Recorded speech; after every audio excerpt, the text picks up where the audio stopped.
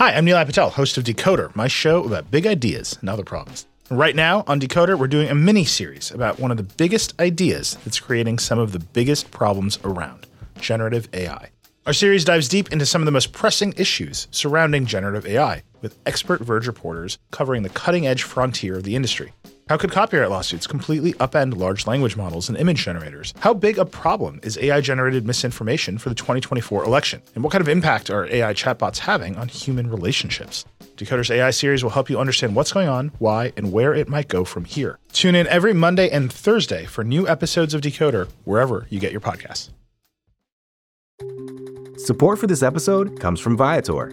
Experiences are what people love the most about travel. That's why Viator has over 300,000 bookable experiences, so there's always something for everyone. They offer everything from simple tours to extreme adventures. Plus, Viator's travel experiences have millions of real traveler reviews, so you have the information you need to book the best activities for your trip. Download the Viator app now and use code Viator10 for 10% off your first booking in the app. One app, over 300,000 travel experiences you'll remember. Do more with Viator.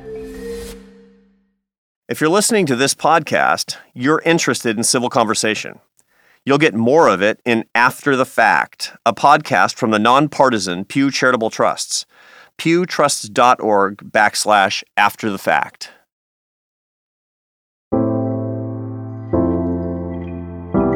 Welcome to The Arthur Brooks Show. I'm Arthur Brooks.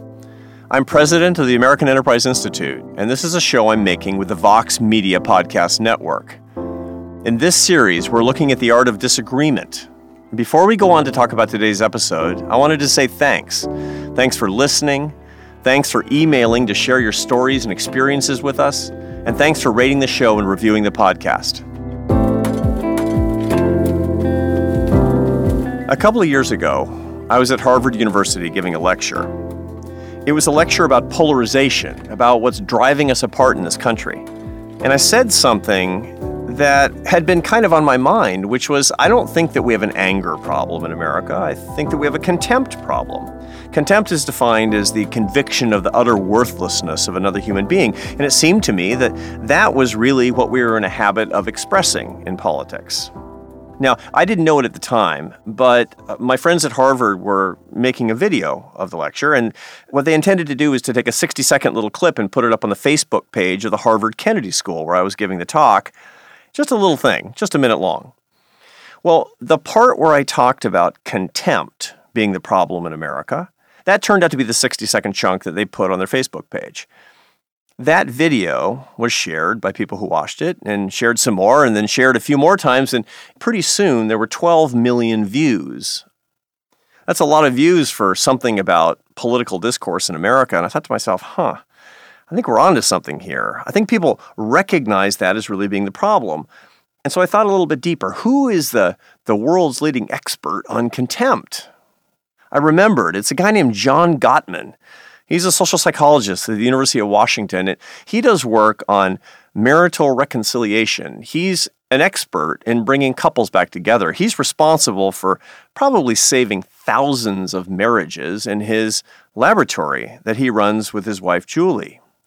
What he's been saying for years is that contempt is what kills marriages. And if we want to have happier marriages, if we want to be happier people because we have more love in our lives, we have to get out of the habit of expressing contempt to each other. I thought, I got to talk to John Gottman. He's not a political guy. He doesn't do work on political discourse, but I bet maybe he can say something about how we can come back together, but as a nation. That's what this entire episode is about.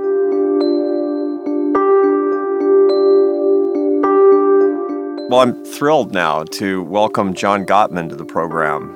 John Gottman is professor emeritus of psychology at the University of Washington in Seattle, and he's well known to people who have followed work on marital reconciliation. He's one of the world's leading experts on this particular topic. He's the co-founder of the Gottman Institute, along with his wife, Julie, who's also a psychologist. And he's written over 200 published academic articles and more than 40 books on this subject. And I've written a lot about John Gottman's work as well. And I have to say, he's kind of an intellectual hero of mine. But here's the weird thing. I've been writing about John Gottman and admiring John Gottman, and I've never met John Gottman, so I get to talk to John Gottman for the very first time today. Hi, John. Hi, Arthur. Great to meet you. Another thing that we have in common is that John, I think, John, you spent your whole career, or almost your whole career, at the University of Washington in Seattle, right? Right. And Seattle, Washington is my hometown. It's the university where my father taught at the very end of his own career. And so we have that in common. And what a thrill it is to be able to talk to you after admiring your work for so long. Well, thank you very much for inviting me. You have done incredibly prominent work on how couples can be happy and stay married. And you talk an awful lot about what healthy relationships look like and don't look like. And that's what I want to talk about. I want to talk about healthy and unhealthy relationships and what we can learn from that and the way that we deal with each other in politics and just in general in big public policy debates in America. What inspired you to get into psychology and to do the work that you do today? Well, I really started off as a mathematician. I went to MIT, and my roommate, you get assigned randomly in your first year, was studying psychology, and I found his books a lot more interesting than my books. So, I kind of made a switch after a master's degree at MIT in math and went to the University of Wisconsin the following year and got a PhD in clinical psychology. So it was really kind of an accident that at MIT, I sort of took a left turn, or a right turn, and went from mathematics to psychology. Yeah, no kidding. And so what year did you go to the University of Washington? 1986 was when I moved here, and that's where I met my wife, Julie, in Seattle. Were you doing work when you got to the University of Washington already? Were you doing work on the dynamics of healthy relationships? Yes, I was. So this has been your life's work, is how to get people to... Yeah, it really has been. Yeah, getting people to stay in love. You're kind of the love doctor, aren't you? Well, in a way. I mean, I started off completely incompetent in my relationships with women. I went from one disaster to another, and so did my best friend, Bob Levinson, who was best man at our wedding. And Bob and I both were moving from disaster to disaster. And so two completely clueless guys started doing this research together, about 46 years ago. And Bob said, well, John, you can either have a relationship or study relationships, and we're studying them. So it took us a while to learn from the masters of relationships. And Bob is happily married now. He married for the first time at age 67, about 3 summers ago. Julie and I have been married 31 years, and very happily. And so we kind of learned from our research how to have a good relationship. Yeah, I wasn't gonna ask, but since you brought it up, it's kind of a lot of pressure about, happiness in your own marriage, that you're the world's leading expert on happy marriages, right? Yeah, I think so. And, one of the things that we do in all of our workshops is we go through an argument that Julie and I had recently and show people that when you're in a relationship, all of us are in the same soup. We all struggle with the same kinds of problems, and we're no different from anybody else, really. Yeah. I mean, people are people, I suppose, except that some people like you have particular expertise, and that's what we really want to dig into today. So you actually work side by side with Julie, and together you founded the Gottman Institute. Tell me about that. Yes. Well, Bob Levinson and I were doing this basic research for about 25 years, predicting the future of relationships. We got pretty good at that. We could tell, within 15 minutes with over 90% accuracy what the future of a relationship would be. And Julie was really a talented clinician helping people. And so, when we combined efforts, it was really about kind of listening to a talented clinician and figuring out how this basic research could go about helping people. And so we kept doing research on it. And I've kept track of my hypotheses over time and discovered that I'm wrong 60% of the time. And if I didn't do the research, I would think I was right 100% of the time. And it turns out I'm mostly wrong. And so we use data to really inform us. So for the past 22 years, Julie and I have been trying to see, can we help prevent relationship disaster? And can we turn a really troubled relationship into a master relationship? And the answer is we can.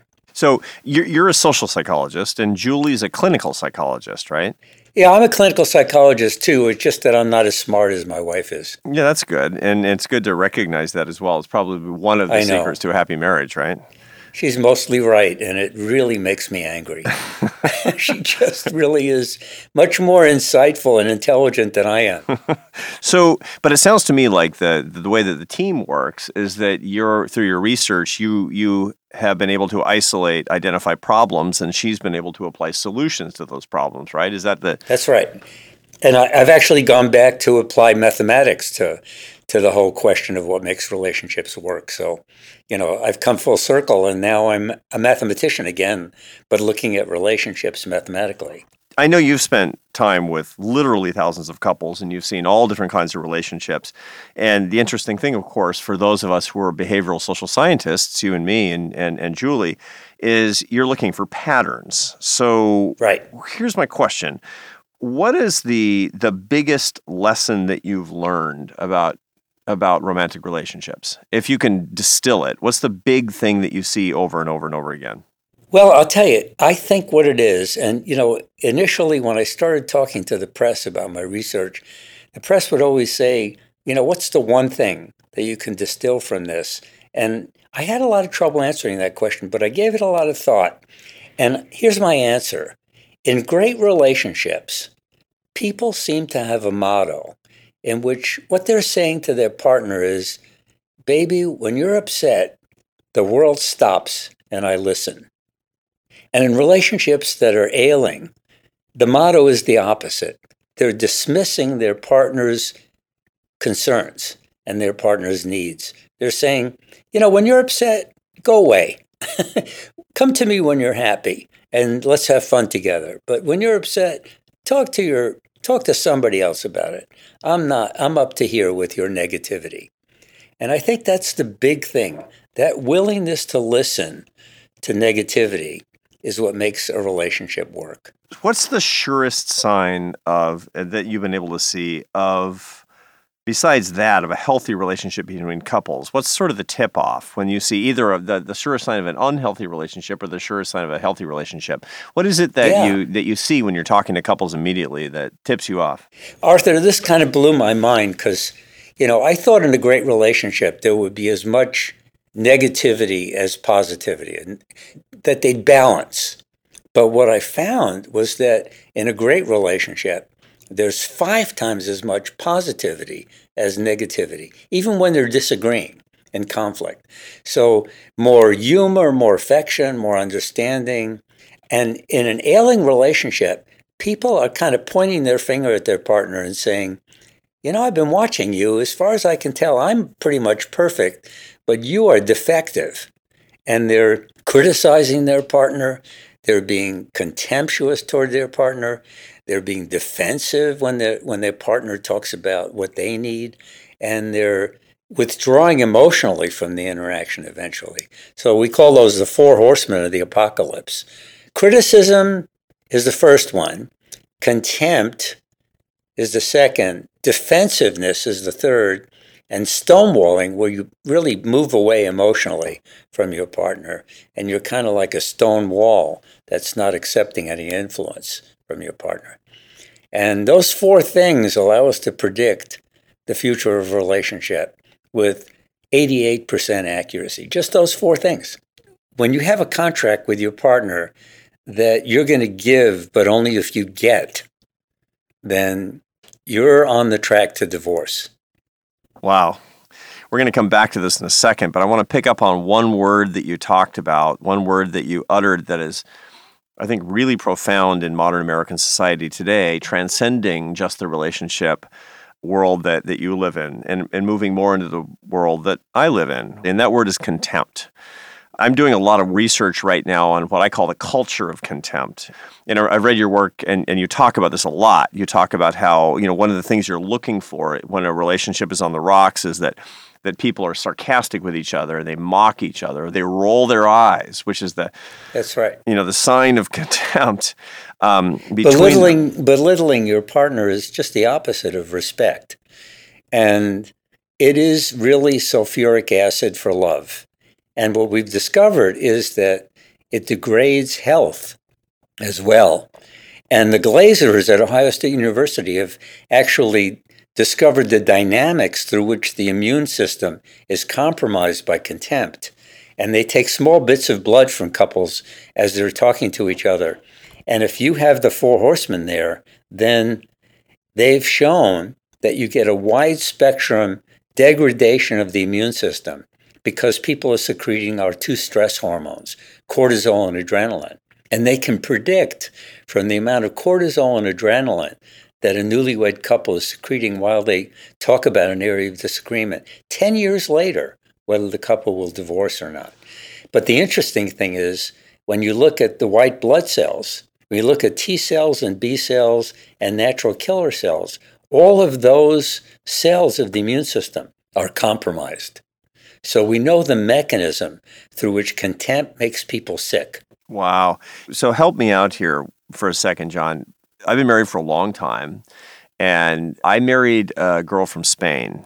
And in Spain, they fight like cats and dogs. I mean, it's just relentless. Everybody's yelling all the time. And for me, I'm a kid from Seattle, and so I'm not used to this. I literally never heard my parents yell at each other, not even once. And so the first 5 years of my marriage, I felt like it was daggers drawn. It was just, I felt put upon and beat up all the time.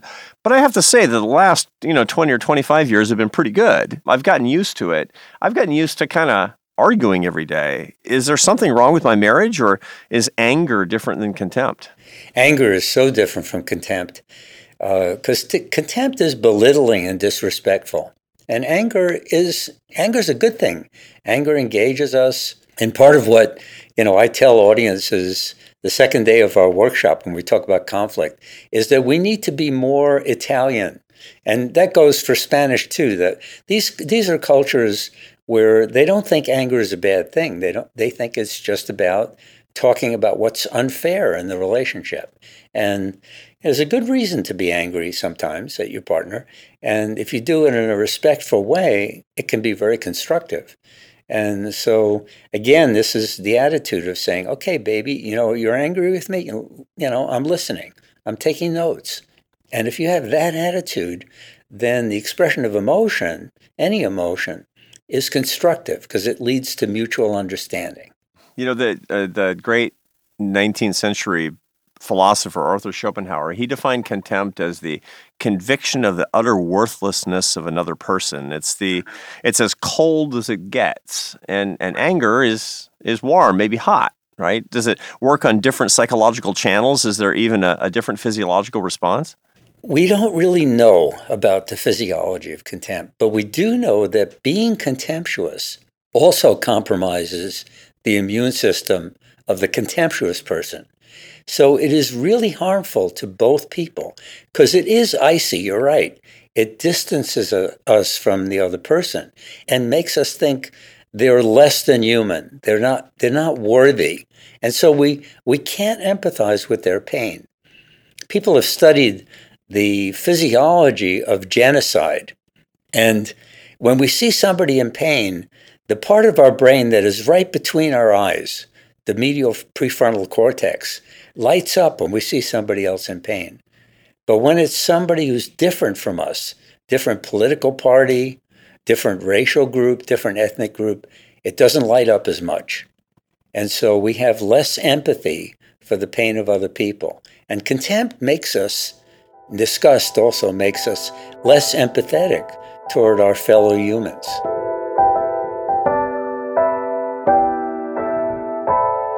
We're going to take a quick break so I can tell you about our sponsor, but we'll be right back with more of John Gottman.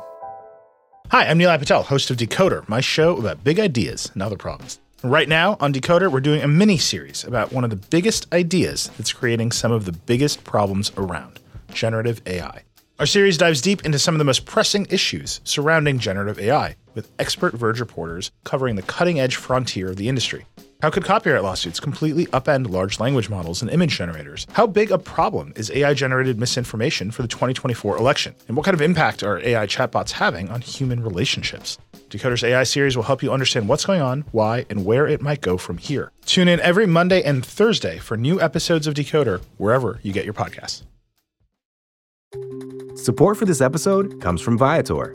Sure, a good souvenir is always fun, but it's the experiences that people love the most about traveling. When you get back home, that t-shirt might fade and that snow globe might break, but it's those once-in-a-lifetime memories that will last. Viator is a website and app where you can book travel experiences like architectural sightseeing, snorkeling excursions, sunset cruises, and so much more. With Viator, you can reserve everything from simple tours to thrilling adventures with over 300,000 bookable experiences in 190 countries. Whether you're a foodie, a history buff, or an adrenaline junkie, there's something for everyone. Plus, Viator's travel experiences have millions of real traveler reviews, so you can have the information you need to book the best activities for your trip. When you book a travel experience with Viator, there's always flexibility and support with free cancellation, payment options, and 24/7 service. Make memories that will last forever with Viator. Download the Viator app now and use code Viator10 for 10% off your first booking in the app. One app, over 300,000 travel experiences you'll remember. Do more with Viator.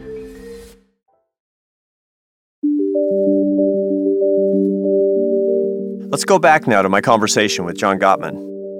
So, John, in your laboratory, you've brought hundreds, probably thousands of couples back from the brink of separation or divorce. Now let's imagine that you started a new laboratory. Let's call it the Gottman Center for Political Reconciliation. And you're going to bring in people with their loved ones that they just don't get along because some of them are Republicans or some of them are Democrats. And the Republicans think the Democrats are just bad news and vice versa. Sit them down. What do you tell them? You know, we have an approach to this that we use with couples that we call the dreams within conflict approach. And the dreams within conflict approach really gets at what is the meaning of each person's position. Not just what is their position, but what does their position mean to them? What is the story that goes with their position? What is the hope and the dream behind their position? Why is it so important? What are all the emotions they have around it? So we have 6 questions that couples ask their partner about an irreconcilable conflict where they're just really at loggerheads and they can't compromise. And the first question is, do you have any ethics and values that are part of your position on this issue? And you listen. And the second question is there a story behind this? Does this relate to your history or your culture or your values or the story of your family or the story of your own life? Tell me that story, if there is. And then eventually we get to, what is your ideal dream here? What are you hoping for? And when you listen to these dreams behind each person's position, suddenly you rise to a higher level, an existential level, a level of meaning. And we creatures, we humans, are really meaning makers. We're storytellers. And if you can understand what's behind this opposite position, you'll find that it's concepts like freedom, concepts like empowerment, concepts like respect and caring and independence and strength and moral values, and that you can find a common ground then when you get behind the surface level and go deeper into the meaning of each person's position. And that's what I would do. I would use our dreams within conflict approach toward bringing these people together. So basically, when people are arguing with each other about politics and policy, they're talking about sort of the what of politics, and you want them to dig into the why of the values behind the political positions that you hold.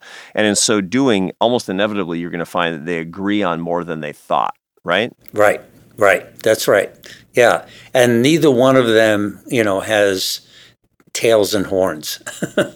There really are no devils here. There really are only the angels of our better nature. And that's what we need to tap into. The things that you're telling me, it always gets back to talking to other people and listening to other people and doing so with an open heart and an open mind, right? Right. That's it. That open heart is really the key thing. because, people who have a closed mind and a closed heart are really it's as if they were in prison. They can't get outside the bars of their own point of view and see the world from somebody else's point of view. They're trapped. They're prisoners. And, there's an old Jewish song which goes, I called to God from within inside my prison cell, and God answered me with the vastness of his space. And that's a very powerful song because it really says that, when you stay in your point of view, when you're only watching Fox or you're only watching MSNBC, you're imprisoning yourself. You've got to break those bars and be able to see past your own perceptions and realize there is no immaculate perception. We've learned a lot here, and I think that people listening are going to have better relationships as a result, and that's great. But I want to shift it a little bit now. I want to take what you've learned and see what we can apply to what's wrong in our country. When I've read your work, your magisterial work on how to put together a relationship that's on the rocks or how to build one from scratch that's going to be good, you're giving a bunch of rules on what couples should do and what they should avoid. And one of the things that really strikes me is that when you talk about a relationship that's falling apart and you talk about this, this contempt, the four horsemen, but contempt in particular, I can't help but have it strike me as a public policy guy, a guy running a think tank in Washington, D.C., that this is kind of what's wrong with our political discourse. I feel that leaders are treating others with contempt. When I watched the presidential debates in 2016, I saw Donald Trump and Hillary Clinton treat each other with just the utmost contempt. When I look at social media today, where people are having conversations about politics and public policy and they disagree with others, they treat each other either that they know or that they've never met before with complete contempt. Has this occurred to you too? Absolutely. I love this country. I'm really proud to be an American. And one thing I love about this country is that people really get along. They may not like each other, but they respect each other. They can work together and tolerate each other and be enriched by one another. So I grew up in New York and I learned a lot from living in an Irish neighborhood, from living in an Italian neighborhood, from getting along with and understanding the cultures in the United States. We really are a country that believes in freedom and believes in respect, mutual respect. And I completely agree with you, Arthur. I think that there's been a denigration of respect in the dialogue in this country. It's always us versus them. And that deludes us into thinking we're better than our partner. And we see, Republicans thinking they're better than Democrats, Democrats thinking they're better than Republicans, people from the coast thinking they're better than people inland, and it goes on and on, rural versus city. And I think it's very harmful. This us versus them is what gets our medial prefrontal cortex, that part of the brain between our eyes, to not respond with understanding and compassion.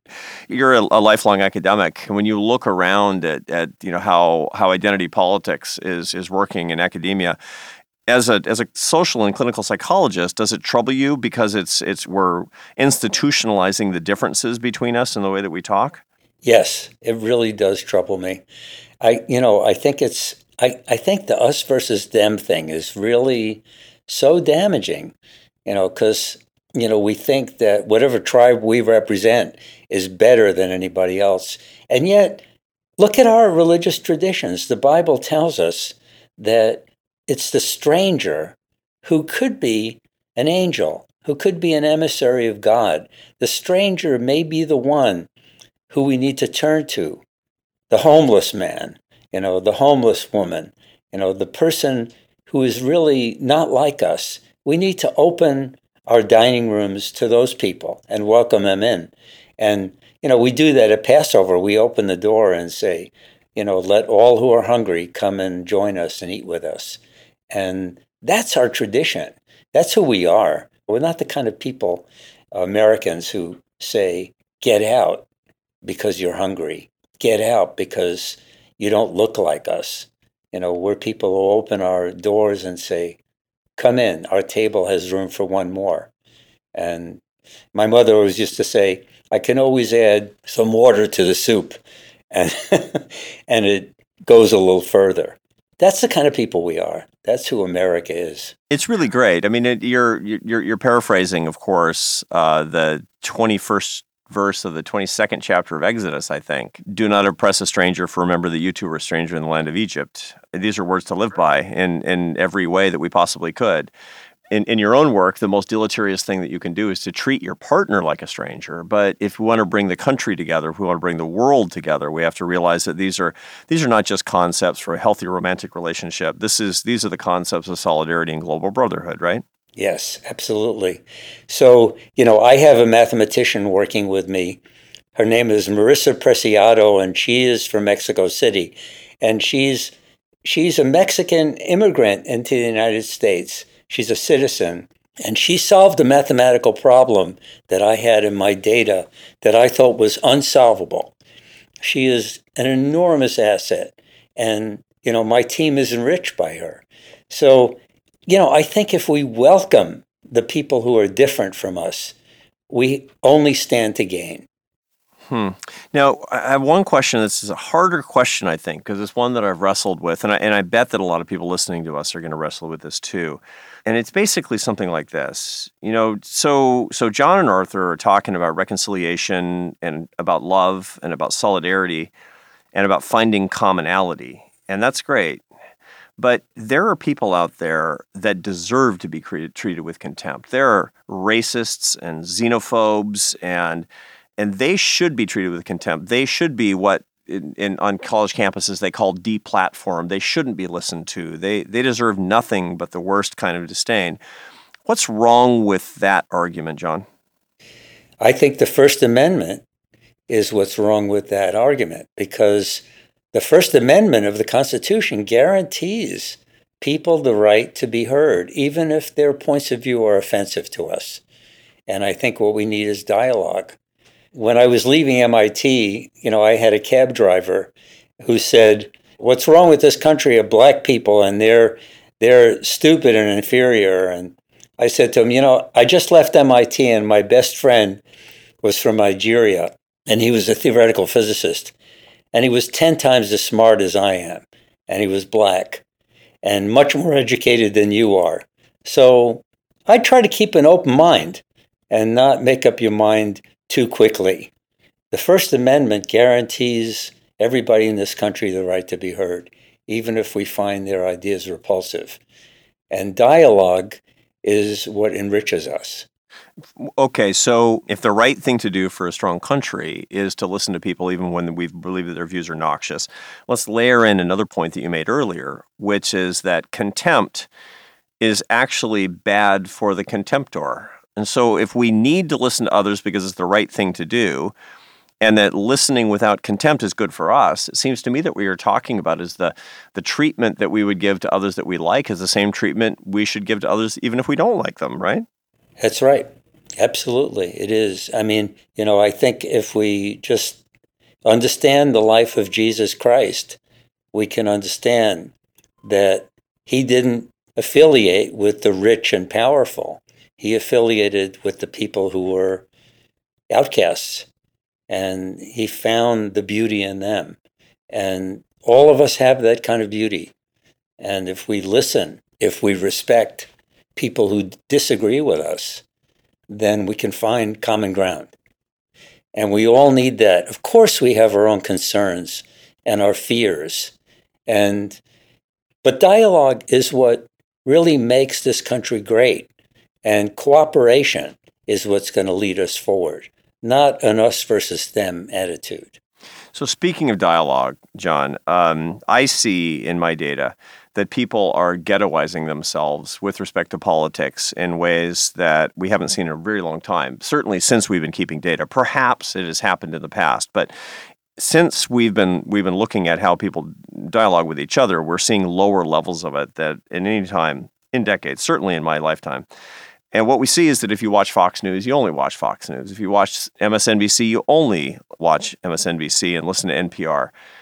what can you tell people who are reluctant to get outside their media bubble about how they can benefit themselves and make a better world? Yeah, I think you're absolutely right. It's really true, that we listen to the views that support our point of view, but we don't grow that way. And you're right about Americans isolating themselves. Robert Putnam's book, Bowling Alone, really made that point. We don't trust other people.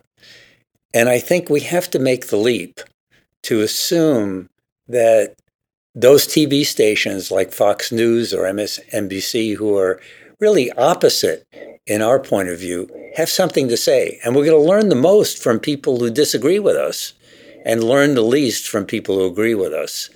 We're just going to enforce our biases and our prejudices. So we should read widely, and we should talk to people who are very different from us and make the assumption that they mean well, that their intentions are honorable, that they're just as American as we are, just as loving as we are, just as smart as we are, and we have something to learn from them, even if they're very different from us. So I think you're right. Ghettoizing ourselves is harmful, and it gives us permission to have less empathy for people who are different from us. And that is really dangerous. I love where we are in this conversation right now because, my admiration for you is unalloyed in the way that you've brought people back together because I believe that love is the basis of a happy and good society, and marriage is the basis of a stable society. And you've been able to take the ideas that you have discovered and that you've shared with the whole world and propose how we could use them to come together as a country. And so, John, if you wouldn't mind, I'd like to see if you would agree, based on our conversation, with what I'm going to call Gottman's 4 rules for a better America. Are you willing to let me give that a try? Okay, yeah, I will. I don't tend to think so big, Arthur. I tend to think in my small domain in which I've done research. But let's give it a try. Okay, so Gottman's 4 rules for a better America. These are the things that all of our listeners can do to stitch America back together while still maintaining our points of view. Number 1 is focus on other people's distress and focus on it empathetically. That make sense? Yes, makes total sense. Number 2 is we have lots of interactions on social media and around the dinner table and with strangers and friends. But make an effort to have your positive versus your negative comments and interactions be at a ratio of 5 to 1. You have power to do this. So the positive things that you say versus the criticisms that you level with everybody should be at about a 5 to 1 ratio at least. And by the way, for people who are tweeting all day and participating on Facebook, that means 5 positive and affirming and praising and loving tweets for every bit of criticism. Okay? Right. Rule number 3 is you must avoid contempt with everybody all the time. No exceptions. Whether you think that their point of view is terrible, even axiomatically contemptible, it's bad for you and bad for the country if you treat anybody with contempt, correct? Correct. That's the one variable that was basically 0 among the masters. They just did not do contempt at all. And finally, rule number 4 is that you need to learn to cooperate and have dialogue with those with whom you disagree. The only way you can do that is to seek out and be around people who are different than you are and cooperate with them, listen to them, treat them with empathy. Is that right? Yeah. Can I add one thing to that last number 4? Yeah. Before you speak, see if you understand what the previous speaker has said. So see if you understand what they've said before you think up your next, clever response. Right. And, so when you're listening, don't listen to rebut. First, listen to understand, and then frame your rebuttal. John, if the whole country did these things that you're talking about, I sort of feel that there are whole media organizations that might go out of business. You realize that, right?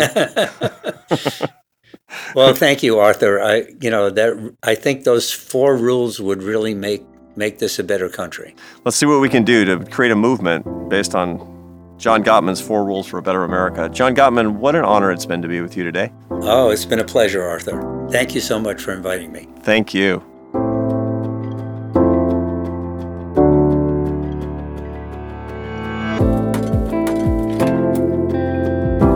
Our team at AEI is Cece Gallagly and Nathan Thompson. At Vox Media, our producer is Gautam Srikishan, who also composed our theme music. Golda Arthur is senior producer. And Nishath Kurwa is executive producer of audio. Now, if you want to get in touch, here's how. On Twitter, I'm at Arthur Brooks, and on email, arthurbrookshow@voxmedia.com. We need you to rate and review the podcast, whether you like it or not, and subscribe on Apple Podcasts. And tell your friends to subscribe too, especially your friends that you disagree with, because that's what this program is all about.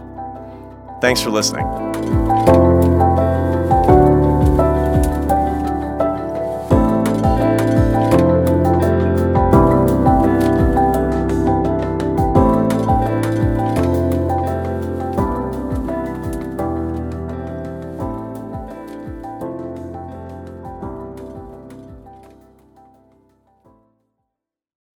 For 70 years, the nonpartisan Pew Charitable Trust has researched the data and the facts that promote civil conversation and lead to innovative policy solutions. Now is providing some of that civil dialogue in a podcast called After the Fact. In each episode, Pew shares a surprising stat and a story that help illuminate the issues that matter. Listen at pewtrust.org/afterthefact or subscribe at Apple Podcasts or wherever you stream your favorite programs. Hi, I'm Nilay Patel, host of Decoder, my show about big ideas and other problems. Right now on Decoder, we're doing a mini-series about one of the biggest ideas that's creating some of the biggest problems around, generative AI.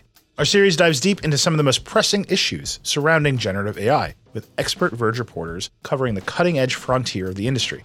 How could copyright lawsuits completely upend large language models and image generators? How big a problem is AI-generated misinformation for the 2024 election? And what kind of impact are AI chatbots having on human relationships? Decoder's AI series will help you understand what's going on, why, and where it might go from here. Tune in every Monday and Thursday for new episodes of Decoder, wherever you get your podcasts. Support for this show comes from Wix Studio. Designers and devs, you might be able to do your thing better on Wix Studio, a web platform with everything you need to deliver bespoke sites hyper-efficiently. Design teams get a ton of smart features that can take the grind out of web creation without it costing per-pixel control. Dev teams, you get a zero-setup, developer-first environment, combined with an AI code assistant and your preferred IDE for rapid deployment. Search Wix Studio today to explore the full range of features.